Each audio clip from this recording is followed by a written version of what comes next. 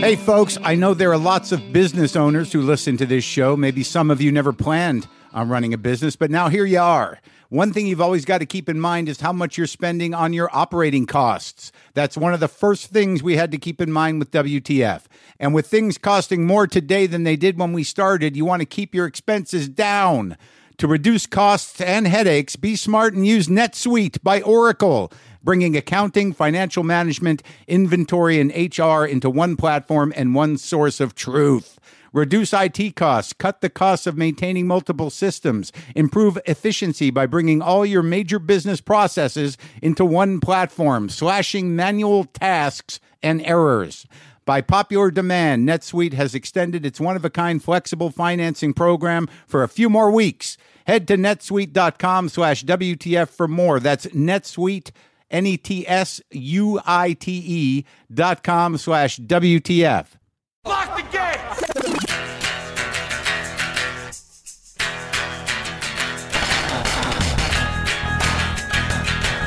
All right, let's do this. How are you, what the fuckers? What the fuck buddies? What the fuck nicks? What the fuck tuplets? Are there any of those? Any what the fuck tuplets out there? I choose to obsess on the little things. That's how I ground myself spiritually.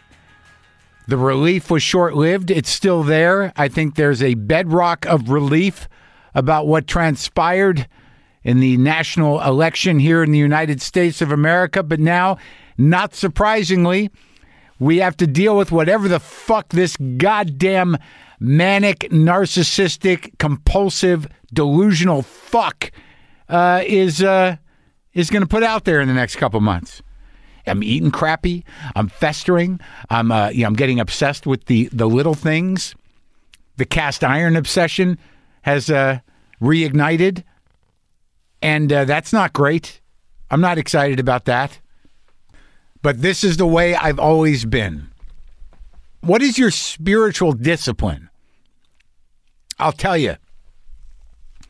I find something to get obsessed with, something specific, whether it be learning how to do something on a guitar, a particular band whose records I need, cast iron's another one, fucked up a cast iron pan. So now that could, that's a whole rabbit hole that I've been down. I don't know if I need it. I could just buy another pan. But you have this time invested. Like, look at the seasoning I put on it. But it's like it's fucking gunk. And it's fucked up. You got to start over. How do I get the gunk off? I don't know. I scraped some of it off, but it didn't all come off. And then I re-seasoned it, so I sealed some of the gunk in. Now it's got this texture to it. So now I'm trying to decide,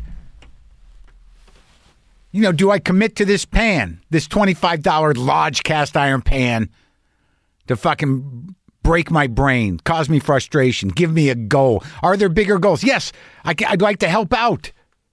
Did I mention that Ray Seahorn is on the show? Ray Seahorn, the lovely Ray Seahorn. She plays Kim Wexler on Better Call Saul. We talked before the election. It was a lovely talk. I'm trying not to freak out. Just got to focus on that pan. But is it cognitive dissonance? If I know the reality, yet I'm choosing to focus on my life and choosing to focus on what I can do within that life. And all lives are limited now because reality is limited, because there's a fucking plague running rampant on the planet, but insanely rampant in this country. No one seems to give a fuck, really. We've got a president quickly eating himself to death and feeding a fucking delusion to sort of 80, 90% of his followers that somehow the election was rigged with no proof whatsoever, believe what we believe is real, despite evidence of the contrary. Break your fucking brains forever by taking big heaping shitty spoonfuls of cognitive dissonance provided for you by this administration. Fuck it, man. I get up, I put my shoes on, I put my pants on. I dress like a day is happening. And I do shit. I do this.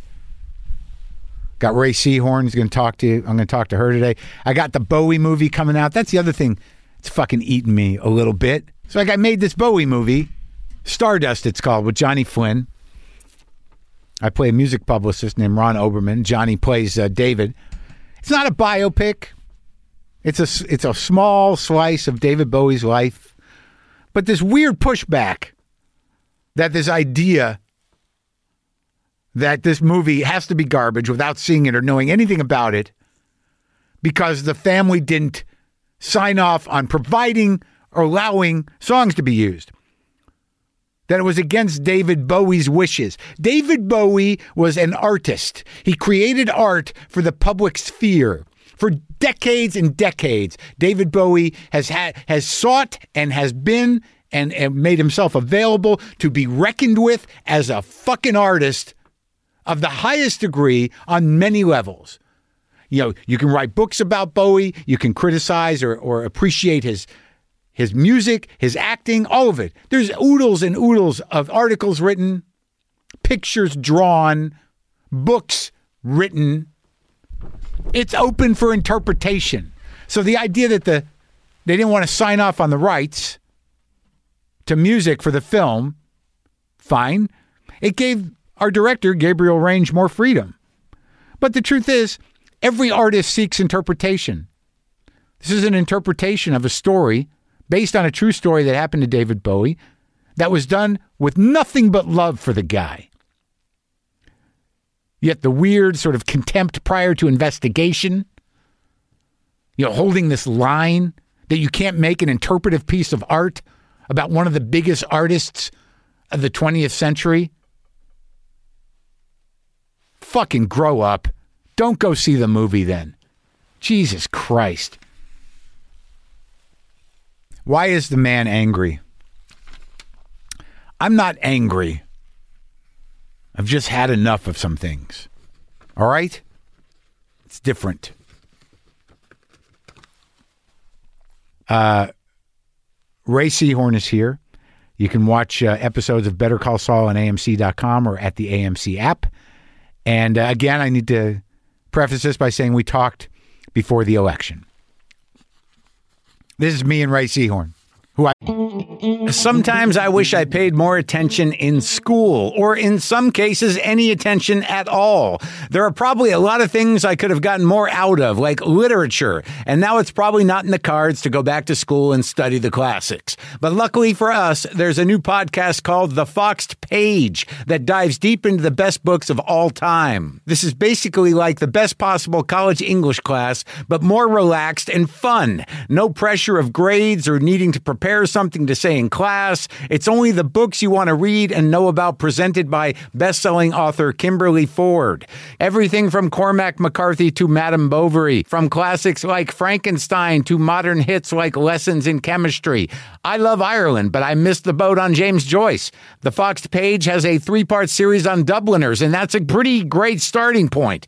Want to get the most out of what you read? The Foxed Page is for you. Get it now wherever you get your podcasts. Love.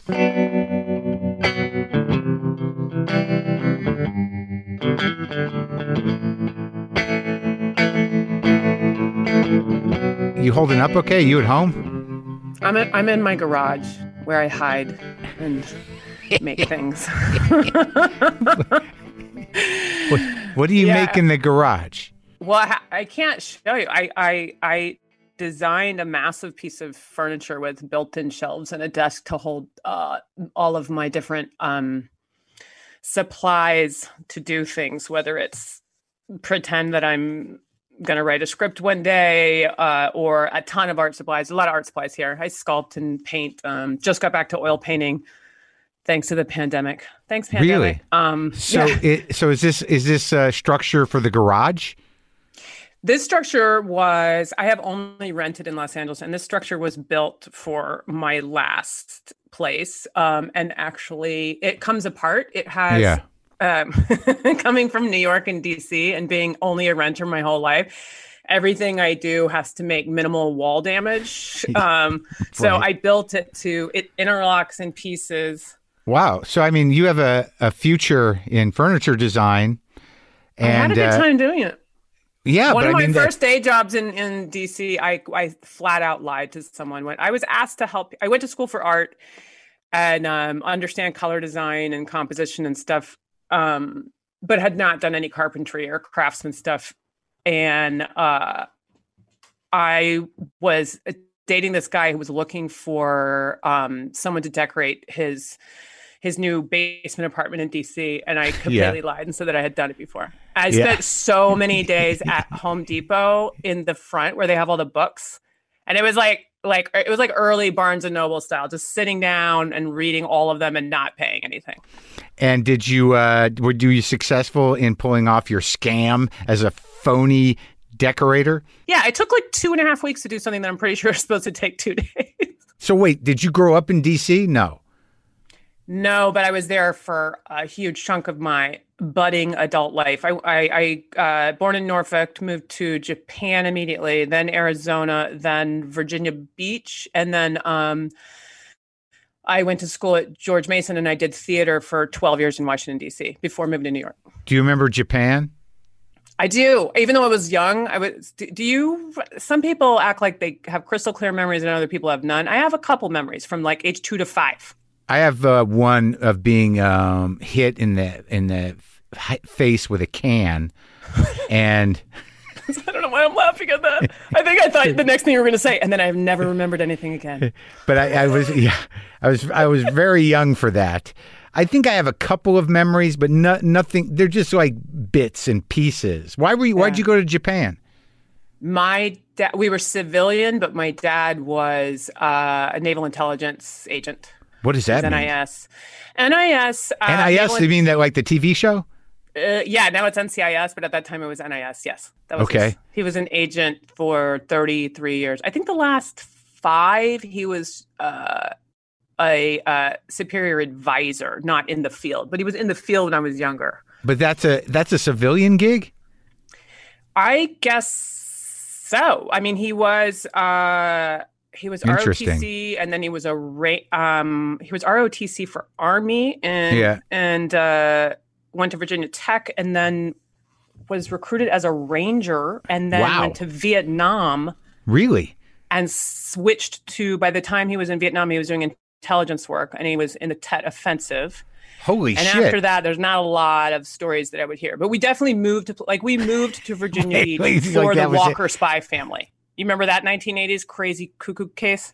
Yeah, I kind of do. What was that about? That was, right. They were. It was like 2 brothers, and one of the brothers, one was Navy, one was CIA.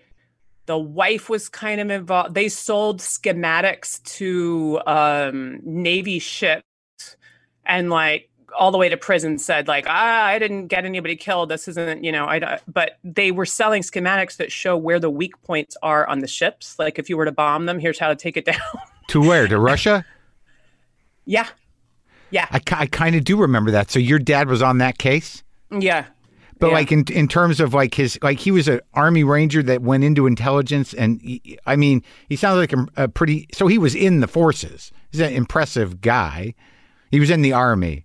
He was, but he was not enlisted. And I know I'm going to get some of the terminology wrong. He was not enlisted in the Navy, right. and we were civilian by the time he was an agent. So you're telling me that all the information you have about his experience in Vietnam, you just gave me. I have a few more things, but they're as secretive as my animated show. No, I'm kidding. You mean if you tell me, you might have to kill me, that kind of thing? He died when I was 18. Oh, he passed away when you were 18? Yeah, he passed away. And so all I was going to say is I am aware now, I'm hyper aware now that that we mythologize the dead and sometimes, and so some of my memories are probably conflated with the lore of him and other people's tales and other agents that would say stuff about him. Movies, probably not so much. Okay. His own stories were weird enough. Yeah, I bet. And at the end, he was pretty paranoid. And unfortunately, he died from alcoholism. So I'm not entirely sure of the stories towards the end, what were true and what were muddied. Oh, he had gotten himself, his brain had started to go? Yeah. He was only 52, so it wasn't dementia. It was alcohol. That's sad. Yeah. But and your mom? She's awesome. She's super funny. Both my parents, very, very funny, great storytellers. Was she in the and what did she do? She was a paralegal and different high-level assistant and secretarial and administrative quality control stuff for the government, also as civilian for many, many years, and retired recently. But she's still an active Avon lady, and she does good. new customers. That's important. So. America needs them. I'm glad. I thank her for her service. Listen, she's 77 and still loves to get her little lipstick samples out, and I love it. Oh, that's hilarious. Where is she? Where does she live? Like Florida? She's in Chesapeake. Oh, okay. So, with all my, right. Stepdad. Oh, so when your old man died, were they together? They were not, and there was no love lost. There was not a lot. There was not a lot of tears shed from her at the funeral. No, they were no. Were your parents? Are your parents around? Where are your parents? They are. They're around. They're not together. No, they're not together. And my mother's with a lunatic down in Florida. My father's with a saint in Albuquerque. And my mom's like 70 something, and my dad's like 81 or 82, and they're kind of hanging in. Are they being good about quarantine? Yes. I mean, I don't know if my dad's wife is per se. It seems that she may be going to church, but my mom and her boyfriend are definitely being good, and my dad doesn't go out anyways. Okay. They're being safe. They're okay right now. You know. Good. But how about your mom? My mom is very similar to the moms I'm hearing about from a couple of friends and some dads that it's not just assigned to her age bracket either. There's some adults, my peers in my life, people have a different definition for what they think is playing safe. And it's a pretty big range, I find, of There's a lot of leeway. Yeah, like my mom says stuff like, I'm not even going out. I'm complete. I literally go to like Walmart twice a week and maybe 3 or 4 grocery stores, and that's it. I'm like, why are you going to 5 shopping? She lives with just her husband, and as many people from that generation do, she is a full bunker of food, the second freezer, the second fridge. Right. She could live, and she does this on purpose, for 60 days out of her garage second kitchen. So I'm like, well, why you're only cooking for you and Ken, what's going on there? Well, Ray, if I have coupons and let's say one grocery store has beans on sale and the other grocery store has bread on sale and the other one has green beans, I have to go to all 3. I'm just like, can you please save 13 cents and your lungs? She still needs to have her hobbies and, chasing coupons. That is what it is. Not willing to give it up. Yes. And she also, she talks to everyone. She knows everybody at Walmart. And so I think it's partially that she just needs to go see what Fran's doing. Yeah. I mean, I don't know. I know that's it's dangerous to some degree, but she wearing a mask? She is. And she wears one glove to grocery shop and keeps the other one behind her back. She's like, so I don't waste 2 gloves. My gloves are going to last twice as long. I think I think you have to do calculated risks to maintain your sanity. Do you know what I mean? Yes, I do. Honestly, to admit though, I mean, I'll go to 3 supermarkets. Basically, I go to Ralph's down the street. I go to Whole Foods. And I now go to Fish King, why? But what do you mean why? Well, I mean, just because it's helpful to get out and about. Ray, if I have a coupon, if I have a coupon.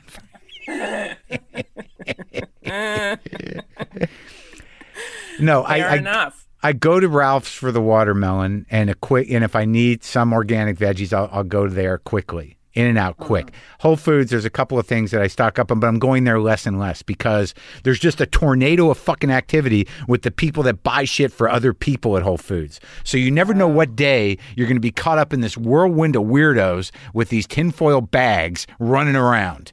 And you're talking about the people that are working for Postmates and Instacart, not the people that right. I don't know who they work for. I don't know if they work for Amazon or what. No. Yeah, right. It's a service. Right. But and I've also got an N95 mask and a face shield that I will wear. Yeah. Wow. Out. Sure. That's the guy. That's who I am. So in order for me to, go out and use my coupons, I will wear a space helmet because I don't want to change my life.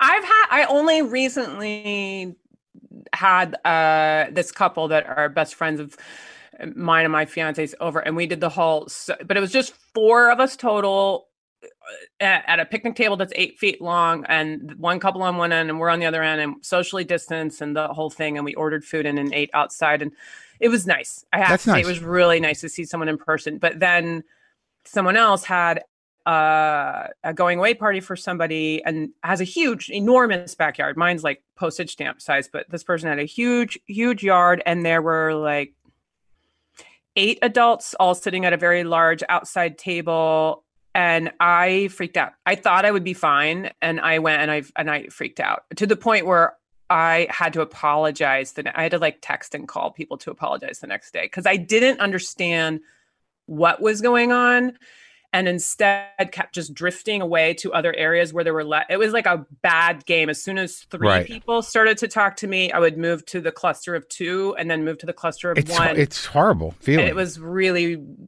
strong. Yeah, I was just wildly uncomfortable, but I was so curious as to why I couldn't just say it. Like why I felt embarrassed to just say, I think I made a mistake. I think I'm not by okay, coming, and I'm going to go. Yeah, right. Because I can't handle it. I think a part of me wanted to be okay. Yeah, me too. There's a part of you there. It's weird that there's this moment where it's like, why am I the one feeling shame? I'm the one scared and doing the right thing. Mm-hmm.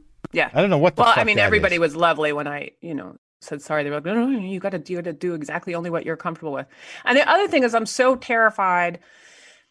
I don't want to be a hypocrite, but I'm also terrified of I have like massive imposter syndrome anyway in my whole life. That's just like, I'm always not sure, like, is this who I really am? Or am I secretly like awful? And it's all a sham that I pretend that I'm not an absolute terrible person. And so I'll see pictures on the news of people having massive parties or clustering on the beach. Yeah. And I'm like, God damn it. Don't they realize? And then the second I even have 2 people in my backyard, I'm like, oh, I'm one of those people. I have to stop. I'm on the news. Yeah. We should all be in water. As everybody an above ground pool with 20 other people. Yeah. Exactly. I act like the helicopters are going to break up my yard party with 3 people. So like, what do you, like, is that a real thing? What is imposter syndrome? Do I have it? You have to know. I remember listening to you on you had a great NPR interview where you were talking about that your sort of regular, like, idling place is discomfort. Right. No, I do. I do. Live. But like the imposter syndrome it's not just about being a fraud in what you do, like creatively or for a job. It's literally like no one sees that I'm a monster. I think so. I mean, I'm sure some people have it just in their job, but idea of you don't match your outsides. What's really inside of you is this fragile, awful thing, but everybody thinks you're something else.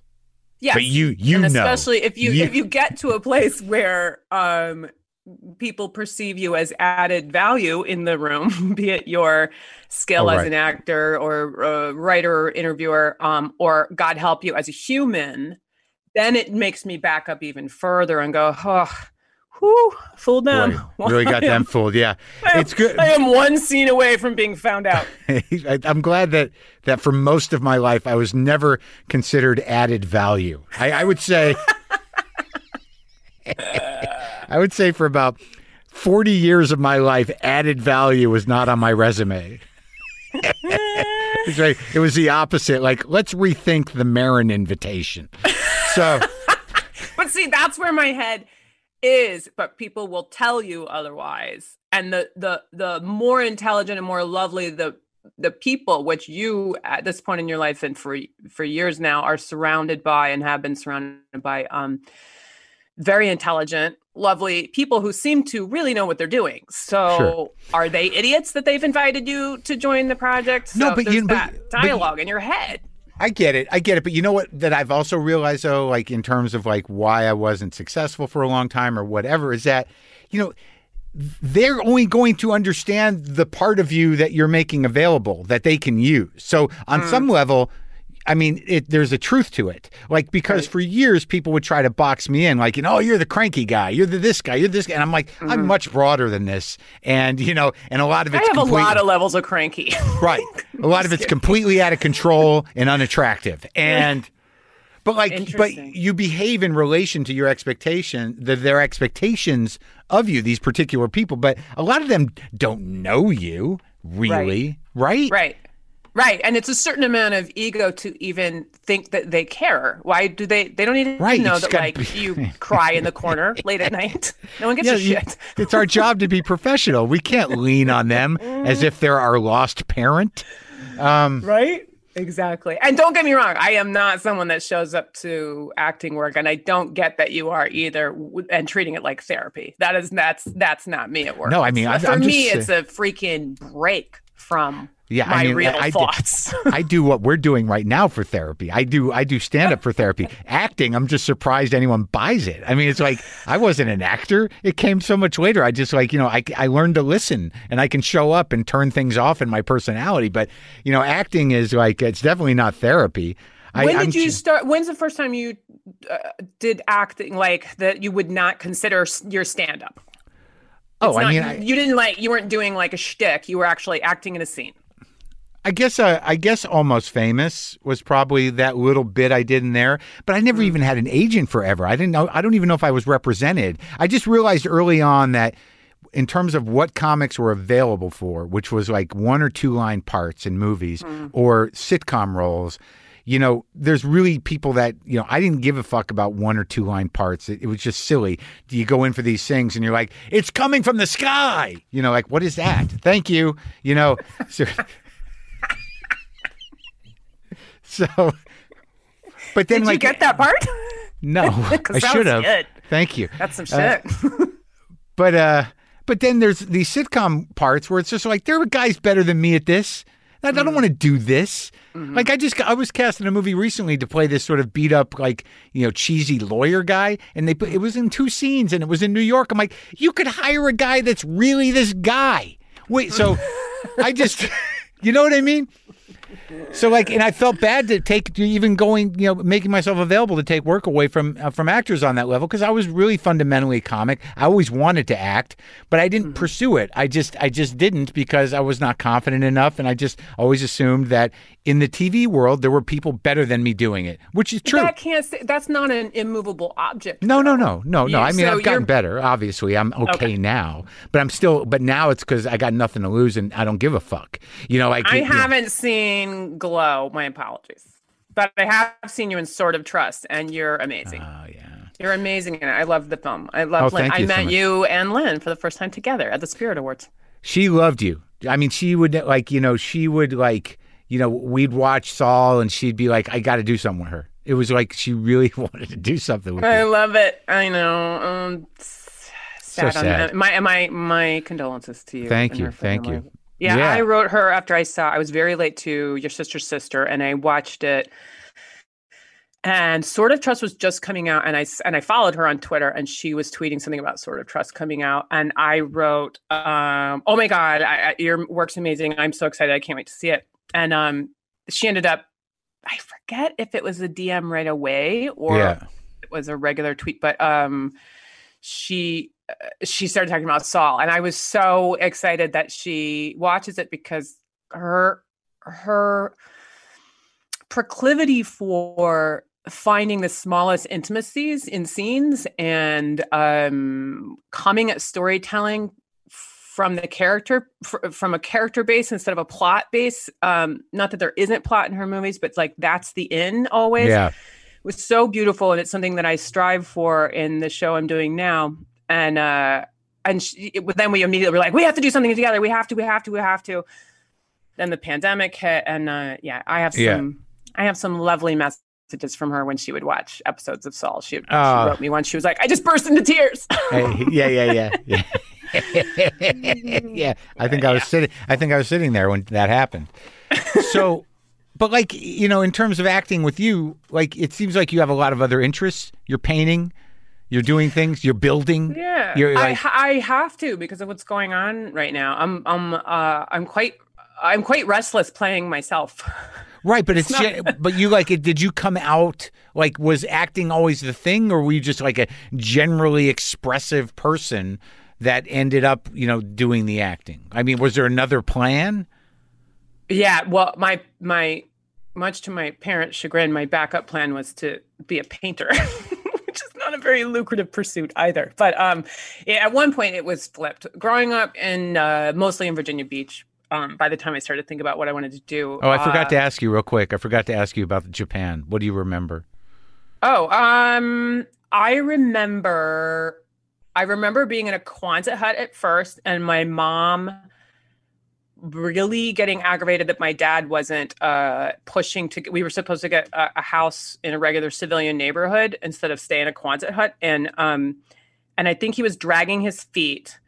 And I remember playing Barbies in my room, and my mom coming in extremely calmly and saying, "Girl," because I have one sister. "Girls, pick up all your stuff because the house is on fire. We're gonna wait outside." And I was like, "What?" And she was super calm. And we waited in the street, and and she had a bag packed already and stuff. And I've never asked her about it, but I'm pretty. It was a pizza box that was in the oven, and the oven got turned on. Anyway, we moved to a house immediately. And what else? I remember feeling my first earthquake. Huge earthquake. Oh, yeah. I remember feeling that in Alaska when I was probably 7. How old were you in Japan? Really? I was 2 to 5, but I totally remember it. What a bizarre sensation. It's the worst. It was a big one. Still a bizarre sensation. Still is. Absolutely. Yeah, it's like, it's literally your world shaking, and the only time that's not a figurative statement. You're just like, what? Yeah, it's a real brain fucker. You're like, there's no stability anywhere. Exactly. And the moment before you register that's what's happening is also super weird. Which has happened to me now in California too, where you're like, did something happen to my brain? Oh, it's an earthquake. Like that little second before. Have I lost it? What's going on? I also remember hating, there's a thing in traditional Japanese cultures that when you go to visit a man's house and you're trying to pay respect to his position, and in this situation it would be my dad, and businessmen were coming over, you are supposed to give the most lavish gift you can to only the eldest daughter. I am the youngest of 2, and I used to scream bloody murder. My sister has beautiful presents. Yeah. You got nothing. I got nothing. No. I remember Bonadori festivals, and that's about it. It's a beautiful place. Yeah, I'd like to go there. So, like, how did you got out from under the curse of having an alcoholic parent without getting alcoholism? Well, that's a deep question. I don't consider myself an alcoholic, but I do pay a lot of attention to when I drink and why. And I'm trying to make sure I pay attention to that, because I've never drank like my dad did ever in my life. Right. And he wasn't falling down. My dad was high functioning alcoholic. Sure. Who can wait till the second you're off work and all of this. But definitely drank every day. Definitely his most irritable is, 5 to 7 before he can get the first drink. And all of that stuff. And I have never drank like that, but I pay more attention to, I have had depression problems and anxiety problems most of my whole life. And have been on and off medications for those. And when I'm not on them, I try to be very acutely aware of like, self-medicating. Why are you having 3 drinks instead of 2? You don't need that third one. Right. So you have to kind of self-police yourself, because I have anxiety issues myself, and I don't know if I've really thought about it a lot, but I don't think that what I've had is depression. I think it's a higher level of anxiety that manifests itself in dread. So it's like I'm not like I can't get out of bed guy. I don't get that. No, probably of only very short periods of my life that were always attached to an actual thing that happened, like a death or something where it's appropriate behavior for a while until you have to put the pants on. But No, yeah, that's good. me either. No, but depression, anxiety, and dread, and catastrophic thinking, Oh yeah. and all that. That is, I've been told, I don't know, like a type of depression, depending on like how Oh, it really? manifests in your life. So yes, I'm with you. There hasn't been a lot of like, and if I have a job, I don't think Yeah, busy's good. there right? has never been, yeah, but that's a little bit of the problem. It's like as soon as stuff is still, like right now. Right. That's where you But get I the don't paint take out. that stuff to work. Yeah, right. That's why I am painting and I'm trying to write and Oh yeah, you're writing? paint, sculpt. Yeah, yeah. Are Script? you writing a lot now? No, I'm not fucking writing anything. Everything when it's just like there's like this weird thing where like when Lynn passed away, I mean it's been almost 4 months, where like That's that nothing, kind of though. I know, That's but nothing. I know, but it shattered everything. But the thing is, like, there's part of you that's like, I should keep a journal about this, and I'm like, I can't do it. Right. And then I was like, sort of wondering, like, should I pressure myself to write? And I'm like, don't do fucking anything, dude. Just fucking do whatever you got to do to deal. Like, Yeah. what do you? So I haven't really been, and because there's no stand up really, I'm not really making notes compulsively. But it's starting to come back a little bit, like in terms of like.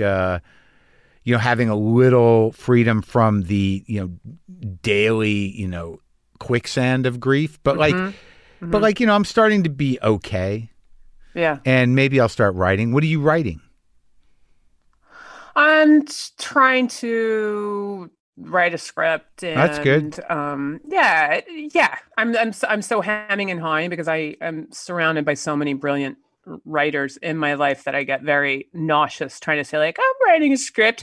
I've been asked to help people with scripts and take a look at like character voice or repeated beats and a lot of that stuff for a really, really long time. Because in theater, I was doing almost all new play development where you work with the writer to flesh out the play or work on a new draft. And so I really, really love writers. And I really love the relationship of interpreting their words and figuring out how to highlight their voice instead of make it my voice.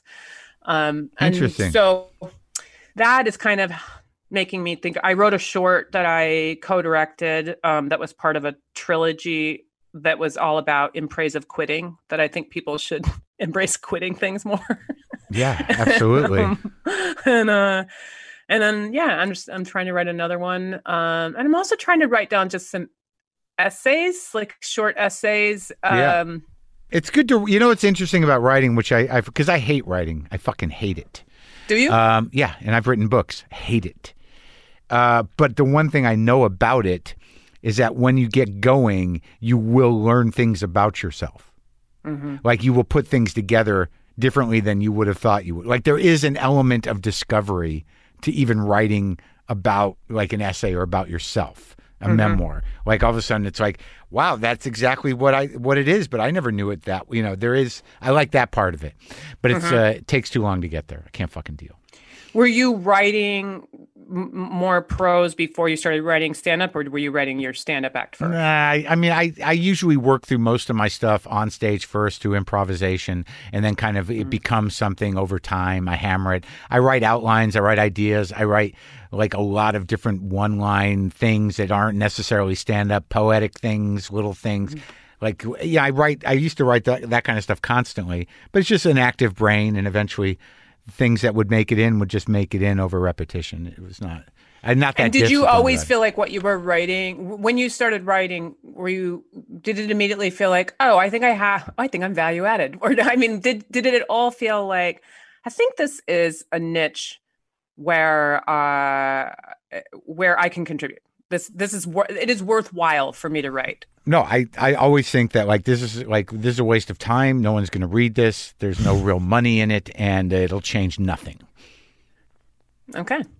All right. You should do one of those commencement speeches. That was beautiful. I have done that. I did that at this podcast festival where I was a keynote speaker, And it was it was all a racket. And once I realized that it was a festival put together by old radio hacks who were just trying to sell people on an entrepreneurial fucking, teaching weekend to, bilk really? people out of money, to think that that podcast is some great business idea. I got up in front of all these people. I said, look, man, it's probably not going to work out. So look, it's very hard to get people to listen to your thing. Like, it was hilarious. So anyways, but I mean, that's not untrue. The times that I've been asked to mentor or coach actors, young actors, actor wannabes, whatever, the majority of the time, or even if I just coach a single person like in an audition, which I do from time to time, the majority of the time when someone wants to ask me something about the business, they actually want to know how to get a TV show, how to work with Vince Gilligan and Peter Gould. Like before this, it was, how to get in a sitcom. And I know this is, they want a little, they want, what are the steps? Do you have it written down? They want to be famous. And even if it's not about fame, their idea of success is an extremely narrow definition of it. Because people, and you'll hear it even when people say phrases like, when you made it, or is this the big thing that you, like when you knew you made it? Well, I mean, the first time I did a play at DCAC, a small theater in Adams Morgan, which was my first theater production that had zero to do with college. It was not an academic thing. It was not a teacher making a phone call. I showed up in my backpack and I read lines and I got a part. $5, no pay for rehearsal, $5 a show as a non-equity performance. And multiple times we could not get, it wasn't Equity House, but I was a non-union performer performing there. And there's an equity rule that if there are more people on stage than in the audience, the cast can elect to not go on, to not do the play. Oh. It was only a two-hander and we still had to have that vote many nights. And I performed not well. It was very, very early on in my career, but I performed my heart out for solo people all the time. And I bring all that up to say, like, to me, that was making it. And even if there hadn't been a play, to decide that I want to not go to the party that everyone's going to because I love reading and rereading and rereading and rereading a script and a scene and breaking it down and trying to figure out why this person behaves the way they do, and everything that's going on internally while the external is happening is endlessly fascinating to me and still is. And I try to tell these actors that is actually the majority of what being an actress, much like being a writer. It's not book signings. Even if you're wildly famous, you're mostly alone writing. Right. And I love to be on set, and I couldn't be more grateful for the best part of my career and some of the best people I've ever met working with right now. But I still spend 90% of the time alone reading and memorizing and trying to figure out the umpteenth different version of that line and how to say it. And then how to, as you well know, how to then let all of that homework go and just be present when you get to set. Somehow just you love the craft, right? So like for me with stand-up, like there was no choice in my mind or in my heart as to what I was going to do. And it had nothing to do with making a living, really. And, it was like that. This was my, this chose me to, this is how I was chosen to do this. I don't know what chose me, but there is a generation of people, and I guess there always has been, that just think like, well, I just need to apply my ambition to this set of steps that will enable me to be a success monetarily and fame-wise. So help me with my ambition, please. Right. Yeah. Yeah, and that's not creativity. That's not passion. It's just there. And I see it all the time, man. Some people are just sort of like some people are better at hiding it than others. And there's nothing wrong with some ambition. But if that's all that's driving you, it's a little disconcerting. I think so. Yeah. I think so. Now, do you feel like you're ambitious enough? No. See, I don't either. And I'm good. I just want to make a living and have health insurance. I just, and like and it happens so late in the game for me. Like I'm happy that I can save some money. I have health insurance for what it's worth until the health insurance that we have goes broke because no one's working. Right. And, but like, and I'm, I can kind of eat at any restaurant that I want to when there's places to eat. So that's good, Yeah. I mean, Yeah. I wasn't like, I'm not a guy that's sort of like, I need more, I need to win, I need another house. I just want And you haven't had a day job in how long? I mean, that's my other since 1988. barometer. I'm like, yeah. 88. Mine's 94. But there were some lean fucking times, man. I mean, Yeah, there was. I didn't have a day job, but I wasn't living large. Yeah. No, believe me.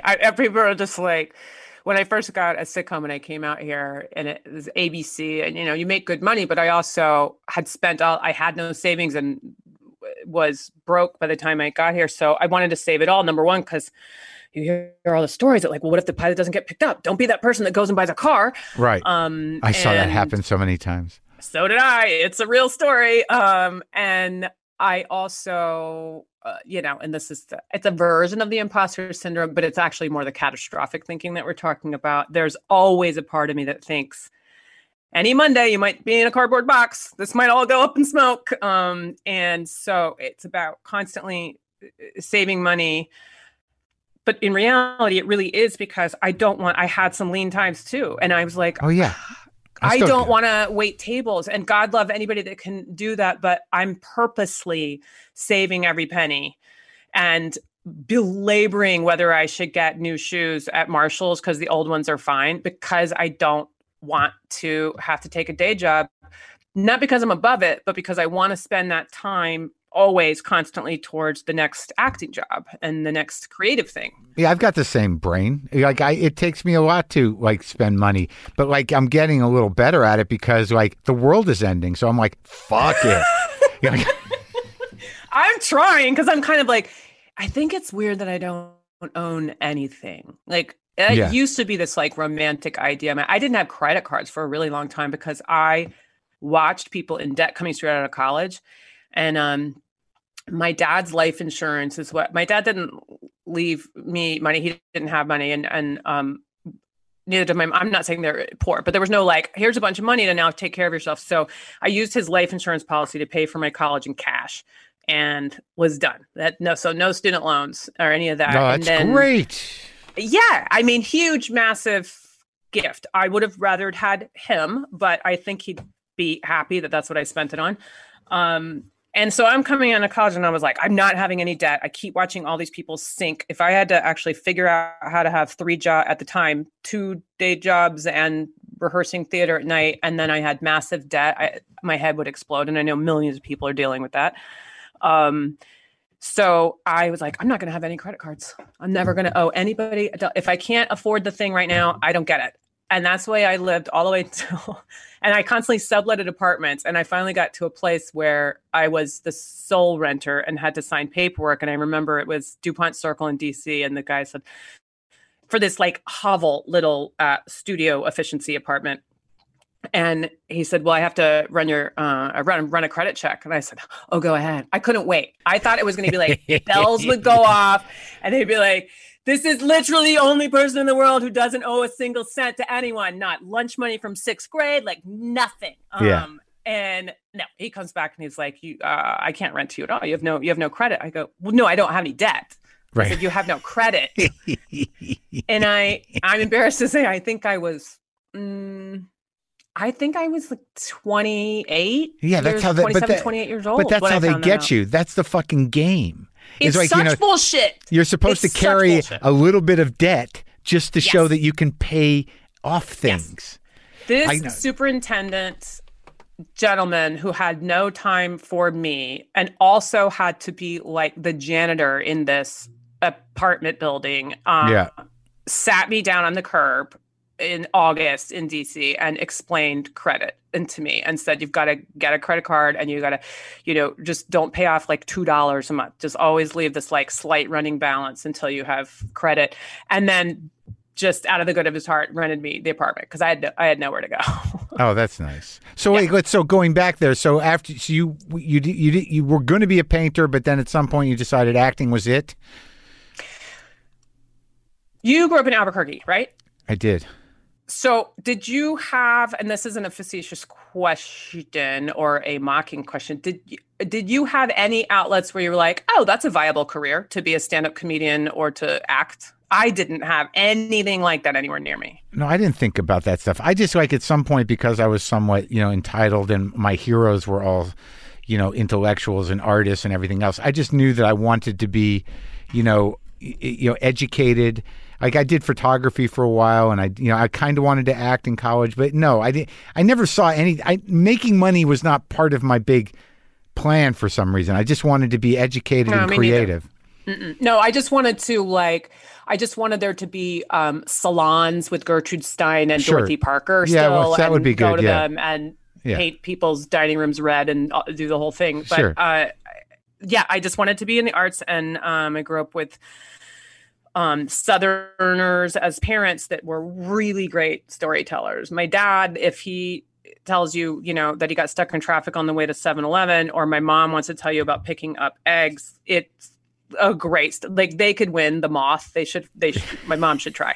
And so I was just used to that, like being taken on a journey. And, I remember my dad, very long, thin, lanky guy. And, he would very slowly shift his weight left or right and recross your legs and switch the other one to the other side. And that was this pause. And it was literally about, so I drive into this 7-Eleven parking lot, I'll tell you. And it would be like a big shift. And it was nothing happened, but it didn't matter. Everyone was riveted. But it's good. It's a good building device. Like, drawing it out. Right. My sister's hysterical. So my dad did have, as far as I can tell, I mean, there's just no way around it. My sister agrees, had to have had massive undiagnosed depression. And he had this job where he couldn't tell people, including us and any close friends, mostly what he was doing at any given time. And never talked about Vietnam. I know he said that his hearing was bad in one ear because of someone trying to shoot him in the head, and the gunshot was so close that it damaged his hearing. Well, maybe he had the PTSD, right? He could have. I don't know. There was also stuff where, his main job was finding out that one of our own, including in his own office, had turned the other side, and was spying for the other side. So I can't imagine you could maintain friends. Although he was very well liked, but he was extremely private, very funny, very wry, super dry sense of humor that I, to this day, love when people are good at that. Like the kind of thing where you don't even care if the person ever gets that you were kidding. Like he'd drive home snickering, knowing that you did not get it. Right. Super dry. And what he would do when he would come home sometimes after doing we don't know what for a couple of days is, definitely drink bourbon. But he would go to what was supposed to be his office, but it was not filled with a bunch of like government stuff. That was all in, on base where you had that stuff.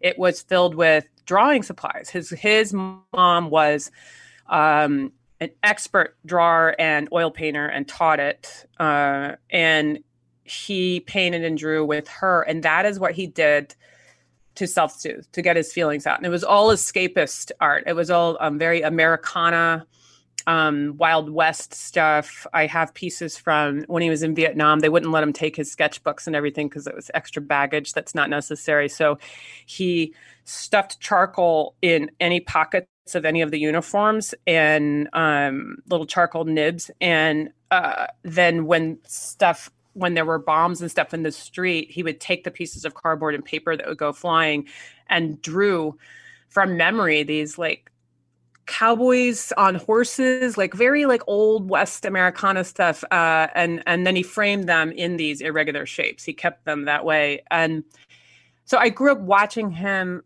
and that was a very normal thing to do. When my sister and I were being out of control, we were told to go draw all the time. And so we did. And then he would correct our drawings. He even like shaded he would do like anatomical shading on my Holly Hoppy coloring books. My sister and I were always horrified. We're like, it made her look old and weird. But it was extremely normal. And he and my mother expected my sister and I to be well spoken and articulate. And when some very powerful people, I'm sure, very intellectual people were coming over. Not as much like you're talking about. It wasn't like artists and musicians were coming over. There were more government people, but they were very worldly and having these very adult conversations. And my sister and I were always expected to participate. And as my fiance says, his dad used to say that they needed, yes, it's good to be interesting, but you need to be interested just as much. And this whole swirl of things made me think, oh, I want to be in the arts. I need to be an artist. I don't want to, I have to like be able to just like discuss ideas, and then I'm going to go into my studio and paint. And I loved painting, and I was good enough at it that I started getting sent to a gifted school for painting after regular school from a pretty young age, and went all the way up to going to college. And the whole time I was obsessed with TV and movies. I fully own that I was raised by the television. I snuck the television, got on restriction for watching television. Nick at Night at the time was old sitcoms. It wasn't children's stuff. So I'd watch old black and white stuff. And later it was the art house movie theaters and watching French films. And I wanted to do, I was like, oh, that's actually how I want to tell stories. It's that. But American television at the time and films, everybody either seemed to already have parents who were in the business, or they live in Hollywood, or they look like models. There was just not a lot of room. And I didn't. I was, at the time, quite chunky. And it just seemed, I felt sure that I would be laughed at in my face if I said, like, I think I'll be an actor. Right. So I went to school, and I was going to major in painting, and I was majoring in painting, and you had to take an elective that was not in your chosen major. So there was an acting class, and I took it, and Lenny Raybuck was my teacher. And I'm very, very lucky that that first class was not a feel-good sort of emotional, non-disciplined kind of class. It was practical aesthetic handbook, which is the Atlantic Theater's craft and techniques. And it's all in the script. I loved it. It's all in the script. Yes, and objectives, motivations, tactics, super objective, the given circumstance, all of these things. And to me, I was in love instantly, because I thought, oh, taking away it being just like an ethereal magic thing that you may or may not possess. Right. Wasn't, so some people that's like de-romanticizing it as an art form. To me, it made it an art form. I was like, oh, I get that. I know how to sit down and work. Is a practical system, tools. Yes. Right. Yes. The fact that and it was so relieving to me, coming from a lot of chaos in my house. And it wasn't just my dad, like just we had a lot of stuff going on surrounding my sister and I. And it almost was like psychiatrically a really big gift to me to start actually thinking about why people behave the way they behave and what's going on internally, even though they're saying something else. We had people with anger issues around us. We had, of course, the alcoholic that's not making sense sometimes, and then other times not remembering what they said, and then other times apologizing for what they said. I had a lot of Southern relatives that smiled through their teeth, but they would stab you in the back in a heartbeat, but it's all very, very polite. And so it was, my sister and I spent a lot of time trying to figure out what the hell anybody actually meant at all times. Right. And so the acting thing, I was just like, oh, that is how you make a character feel human. That even when you're watching somebody and they have decided some internal choices and some internal motivations, even the ones that you'll never see, that are not script related to an obvious objective, they will come alive, more real to you. There's something you will feel tactile about it, that it's like, that's more real. And so it was that. And then I fell in love with it. I just couldn't, there was no chance I would do anything else. I didn't, same as you, had no idea if I could make a living at it, but it didn't matter. That's what I was going to do. And so after college, you just started doing the small theater stuff? I started getting involved with professional theaters before I even left college. I noticed that a lot of kids, and it's just like, you take the hand you're dealt, of course, and I wasn't looking for the silver lining at the time, but I look back on it and I think, wow, I was really kind of on my own when I was in college, and paying all my bills myself and trying to figure out everything. And that made me keenly aware that there were a lot of kids there who thought they'd wait till they got out of college to kind of figure it out, and then maybe you'll go intern. And there seemed to be this gap between academic and professional. And and because my school had a lot of adjunct teachers, we had almost all professional. There was a professional painter teaching painting who had a show that night at a gallery, and professional actors who were working this weekend in a play. And they didn't have a lot of time to coddle anybody. It was very matter of fact. A lot of speeches like you gave to the podcast people of like, listen, you'll probably never make it, but here's how you can actually learn how to act. I don't give a shit if you figure out how to make a career out of it. And so I pushed myself to volunteer to read stage directions for new plays downtown. I started taking the metro into Washington, D.C., where there's some of, I think, the best theater in the world, just like the most amazing theater happening there. And I would volunteer to read, the stage directions in a basement for a new play, or volunteered ushering, volunteered backstage, props, food props, anything just to be around people professionally doing it. So by the time I was auditioning, it was a much smoother transition because people already knew me. Wow. Yeah. I talked to someone whose mom used to run a theater, Jason Zinnemann's mom. I don't know which theater she ran, though, in D.C., but it feels like it was like, I bet she might. Joy Zinnemann is his mom, and she ran studio theater. There you go. How do you like that? I had a class with her. How interesting. What were you talking to Jason about? Well, he's the comedy critic for the New York Times. Get out. I didn't know that. Yeah. I've read articles by him, but I never even connected that Joy is his. That's funny. Yep. Yep. I acted in her theater. Yep. Yeah. So it was all about theater, and that was the thing. And you had no idea how you were going to get out here or do that. I didn't really care. I wanted to do, because I first fell in love with acting, watching things on camera. I knew that I wanted to try that as well, but it was not like theater was a stepping stone to get to that. I love them both equally. Yeah. A lot of the plays that I was doing, especially the ones that were new play development, would then go to New York. And part of the reason that I loved DC theater is the playwrights would sometimes take really big risks doing the DC opening. Right. Because it matters, and the Washington Post matters, and they're very savvy theater audiences there. But if you fail, your career isn't over like it is if the New York Times says your play sucks. Right. So they would try a lot of stuff, and it was really cool. And then those plays would transfer to New York, and sometimes they'd transfer, and I wanted to go, and they didn't. A lot of the theaters there, they have to sell tickets. So they either do New York Juilliard people or they do New York named people. So I started traveling up and trying to audition, and little by little ended up just saying, you know what, I'm going to move up there for a beat to try some theater there. And I did, and got cast in a couple of things. And then I was doing a play for Playwrights Horizons when I auditioned on videotape for a sitcom that brought me here to LA. And people were saying all the time, if you ever want to start TV, you have to you have to fly out for pilot season. But right, I knew about that. I'm way too thin-skinned. Did you do it? Yeah, they used to send me out for pilot season, but it was a joke. It was just a fucking joke. I've had TV deals over my career, but you know what I mean? But the goal for the stand-up really was like, you want to get a show, you want to get a deal, and hook up with a writer who will create a show around you. That was always the big thing.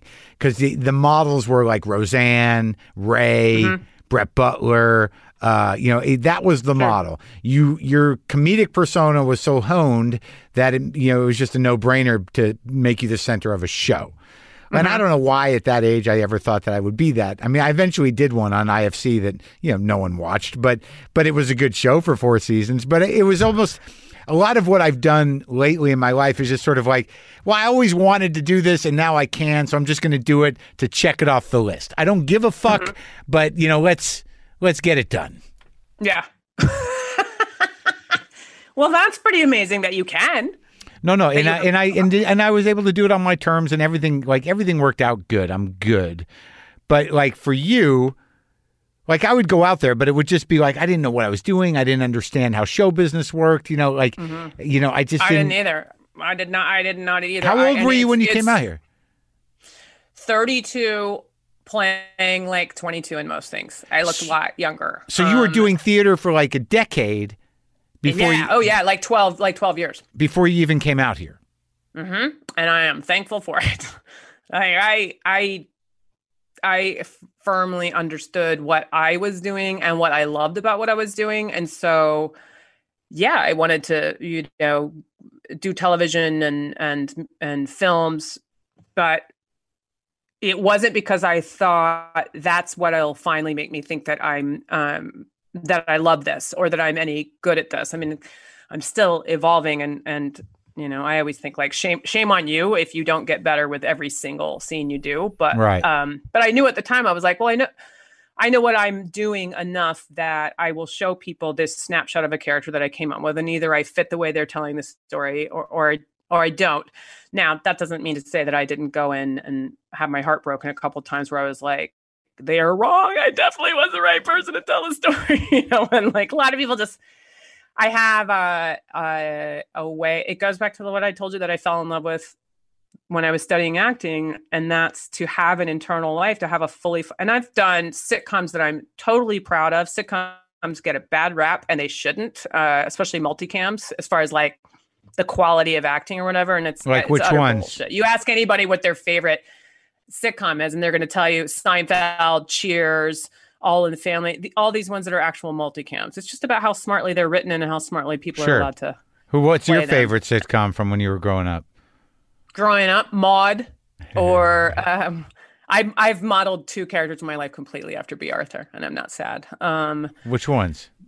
My first one in I'm With Her. There is so much B. Arthur in that. It's like B. Arthur in a trapped in a punk naysaying butthole little sister. That's funny. That's what I was playing. Well, that's funny because there was an aggravated Jewish man trapped in B. Arthur. Exactly. I love it. Her timing, anything she did or Madeline Kahn or Gilda Radner did, I was just like, that's it. Yeah. I got to learn how to do that. Yeah, great timing. Great comedic timing. Yeah. So great. And then, I was working in Brooklyn, living and working in Brooklyn at the time, doing a play, and I did this videotape. And like I said, a lot of people didn't want much to do with my acting because even though I started chunky and crew cut shaved black hair, by that time I had long blonde hair and was thinner and fit, and that shouldn't matter. But I started getting called in for parts that were girlfriends that do nothing. And I would make up whole lives for them. Like, well, clearly there's a reason why you're just standing here quietly. So I'll be a crack addict or whatever. Like I always had to like have a thing. And it wasn't about, I promise you, I wasn't trying to steal the scene. I just wanted to be active in the scene. And people did not care for that a lot. And then all of a sudden I got this call about this part.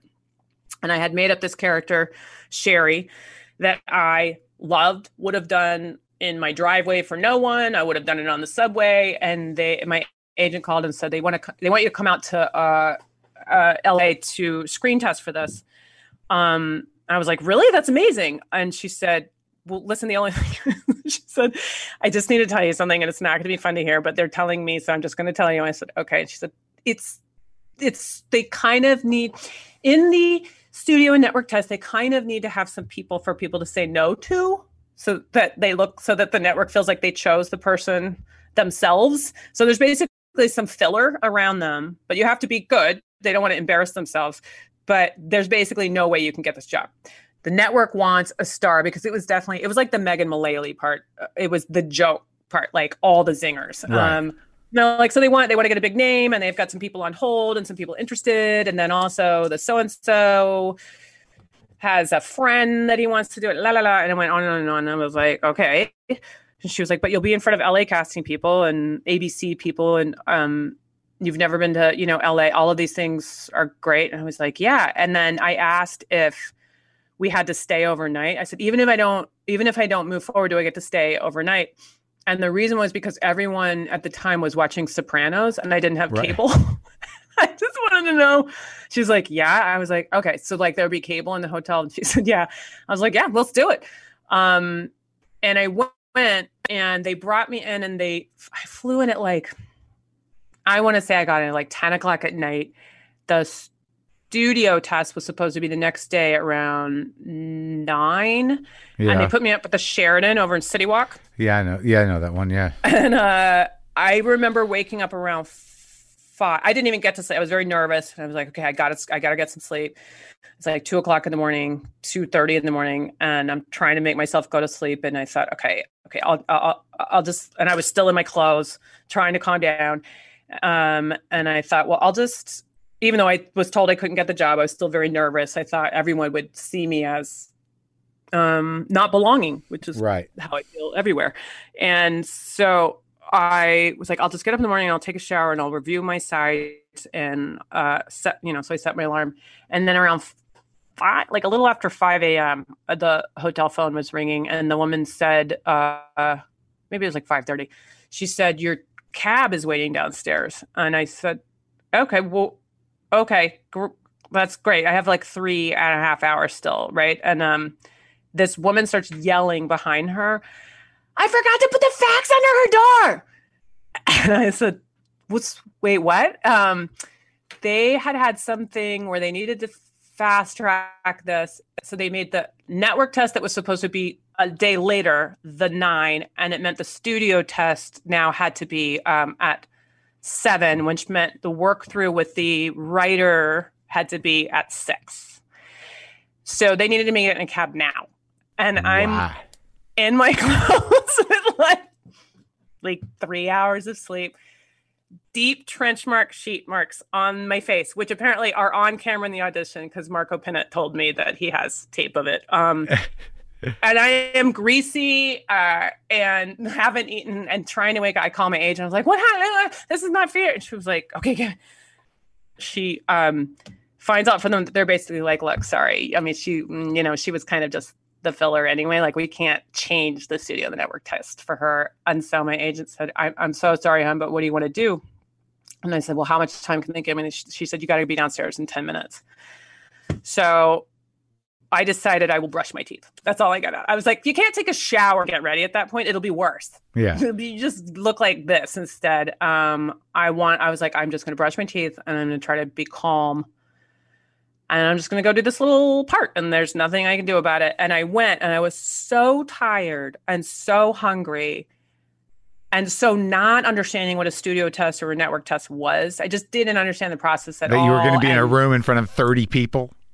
No idea. And as a matter of fact, I now know that this isn't normal. They told us right then and there, they had to go so fast from studio to network that they told us right in the hallway, like, you can stay, you're going, you stay, you go. Wow. And so it's so cruel.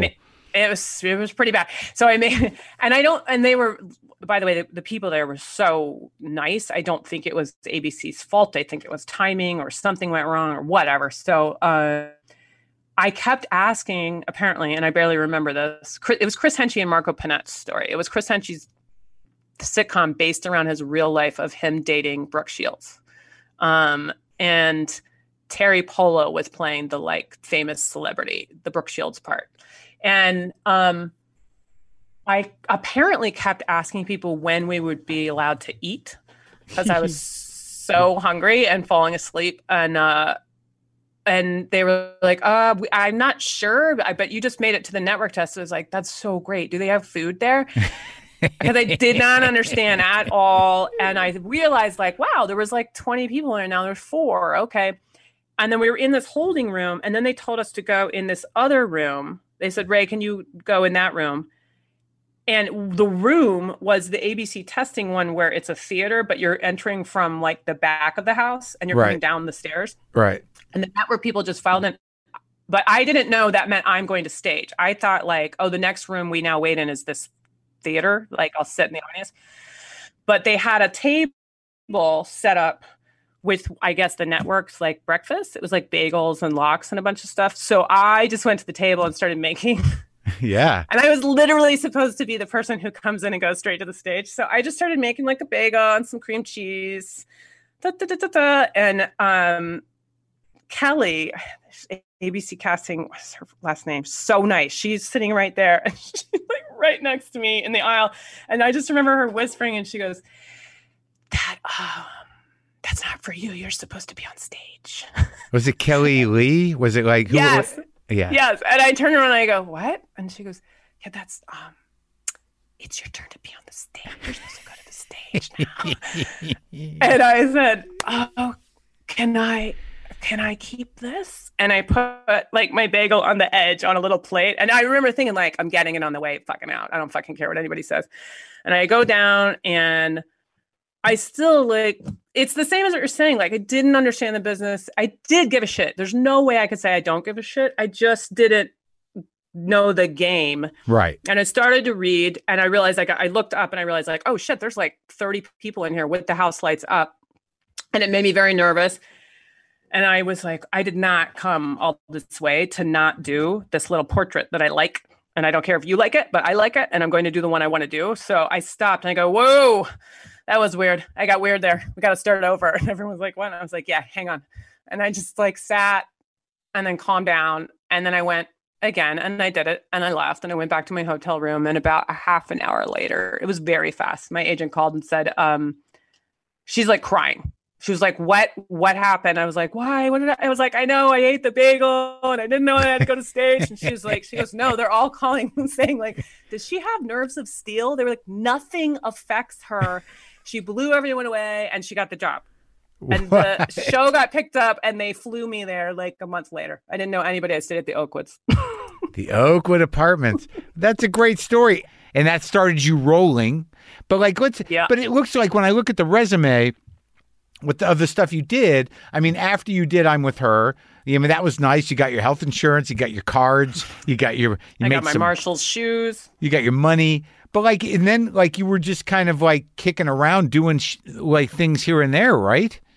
I actually did a lot of pilots that weren't picked up. And some of them were my favorite things. I was working consistently. There was, I want to say over the following 10 years, a couple of them went for a while. Franklin and Bash, I did for a long time. Whitney. But there was a lot you did there was a lot. Yeah, there was a lot of pilots. I mean, some were just heartbreakers. I did Mitch Hurwitz and Christopher Guest, The Thick of It, which was the original American interpretation of In the Loop that later became Veep. Right. And thank God it did, because Julia Louis-Dreyfus is a genius, and I'm so happy that all of that happened. But at the time, that was a heartbreaker for me. That's where I first worked with Michael McKean. It was Christopher Guest and all his people, and me. And I felt like I was like a Make-A-Wish Foundation kid. I couldn't believe it. Wow, that's great. So it's interesting looking at all the stuff you have done. I forget that people do those things that you shoot a bunch of stuff that it just doesn't go. But did you do a lot of pilots? No, but you get paid. No, I didn't do a lot of pilots. I had deals over time to create shows for me with writers, and none of them ever even made it to pilot. Over the decades that I was doing that kind of stuff. Did you ever want to create? Would you ever create work for someone else? Nah. No. Nah. I didn't. No, I did my thing, and I was never really in the market to be a writer, but I did have several sort of deals and development deals, and I worked with writers. Over the course of my life before we did Maron on IFC, I probably generated 4 or 5 pilot scripts for me that didn't go with different networks. So I was around, but not as an actor. It was always sort of like, you're a comic. What's your idea for you? What's your persona going to be doing? What are you going to be doing in this show? And be like, all right, so here it is. He's a chef, So you do this performance, and they're like, we love it. Let's give him a deal and have him meet some of the writers, and let's do a script. And then what do you owe them for the deal? The script and like 5 rewrites, or what do you? No, usually you do you do the script, and then once they decide whether it's going to go or it's not, it's done. How many of them did you actually shoot? None. 0. So, but you do all this stuff, and then how does Saul happen?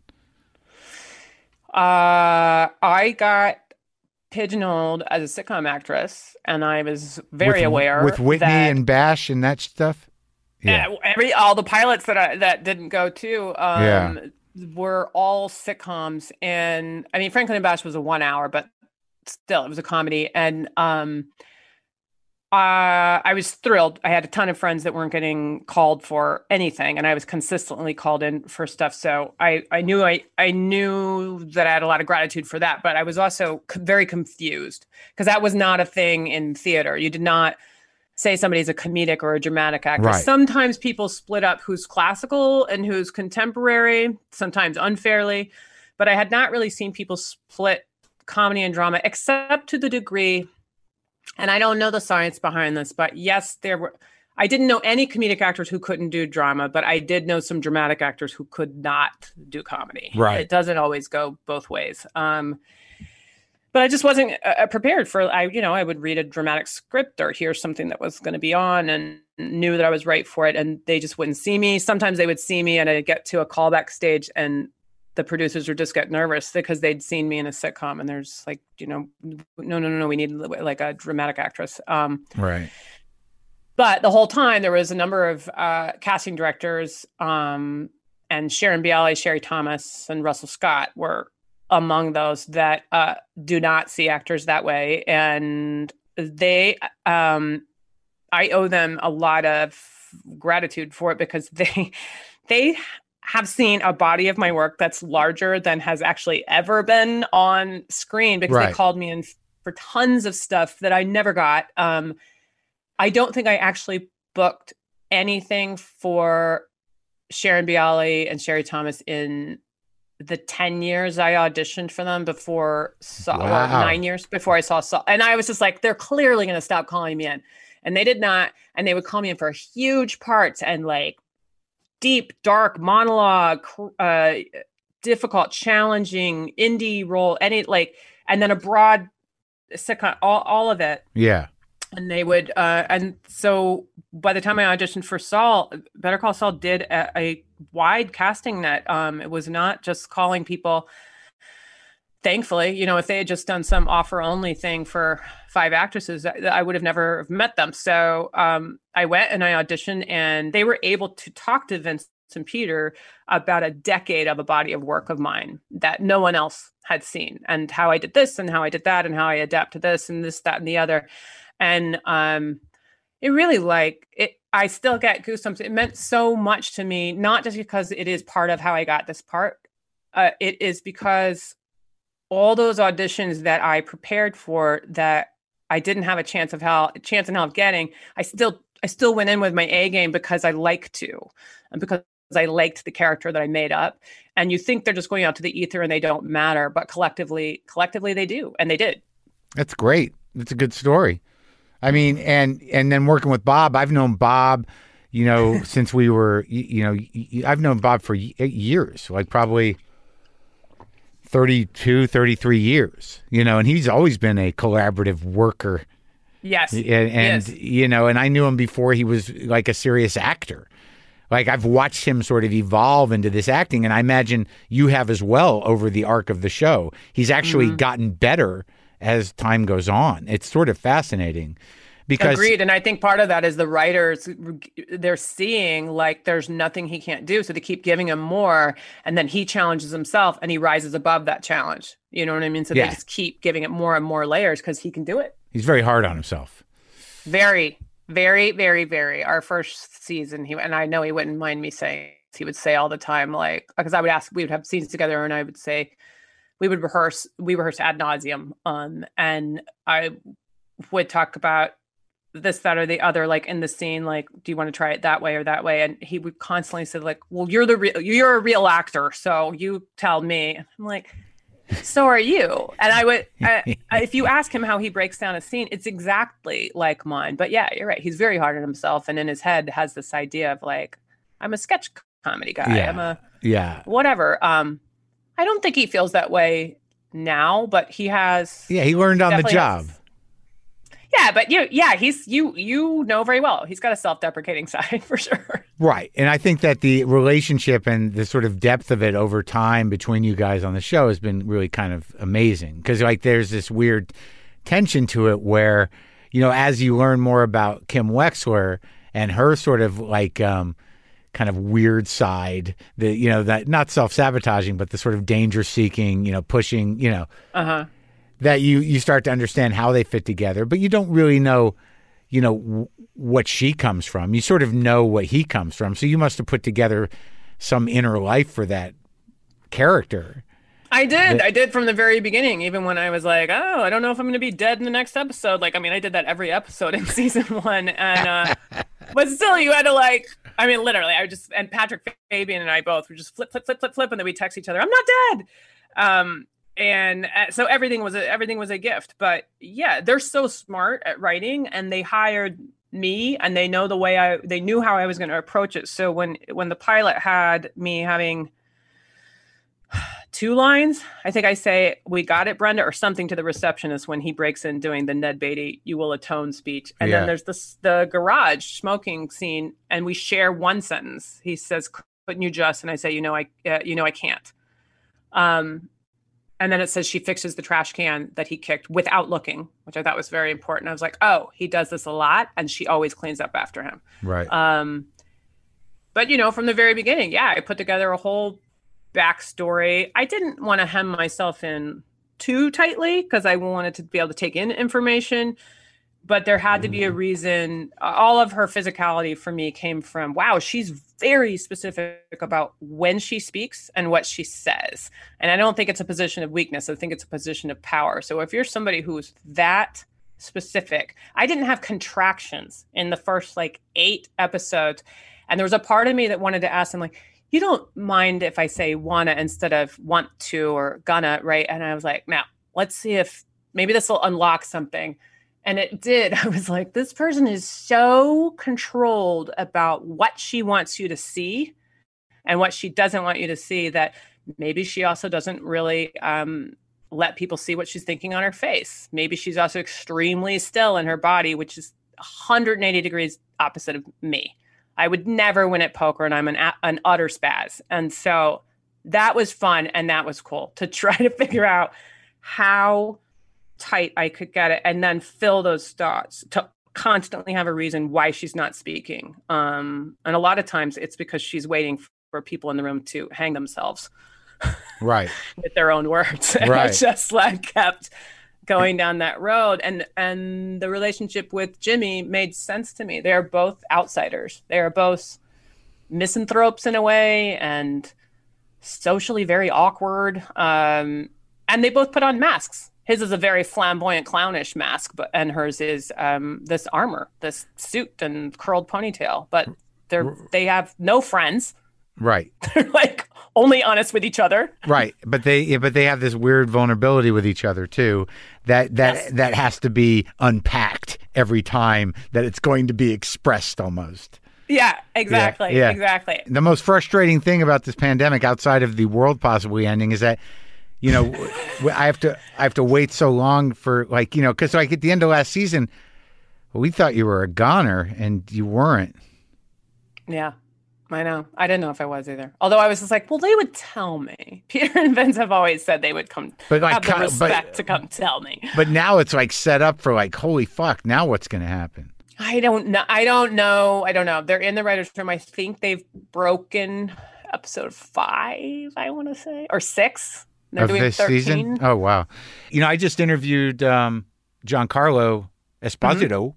Mm-hmm. He's such an interesting man, isn't he? Yeah. He is. Yeah. Yeah, I had a great time. I just wish there wasn't this fucking plague because I was just out there. I drove to Taos. I could have probably had lunch with him and just been kind of hung out. But now you can't, you don't want to ask anybody. It's too weird. And, you want to sit sucks. there. Yeah. Well, maybe we'll get through it. Maybe we'll all be okay.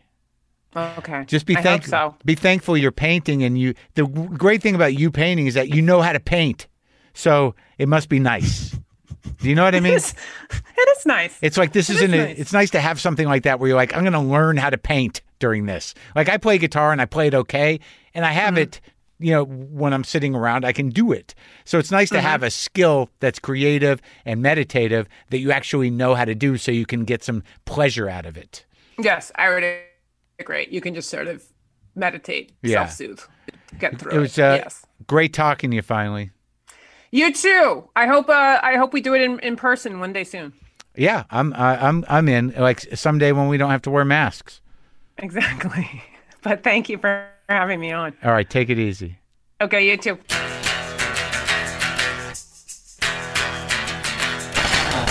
That was Ray Seahorn. Watch Better Call Saul on AMC.com or the AMC app. What a lovely lady.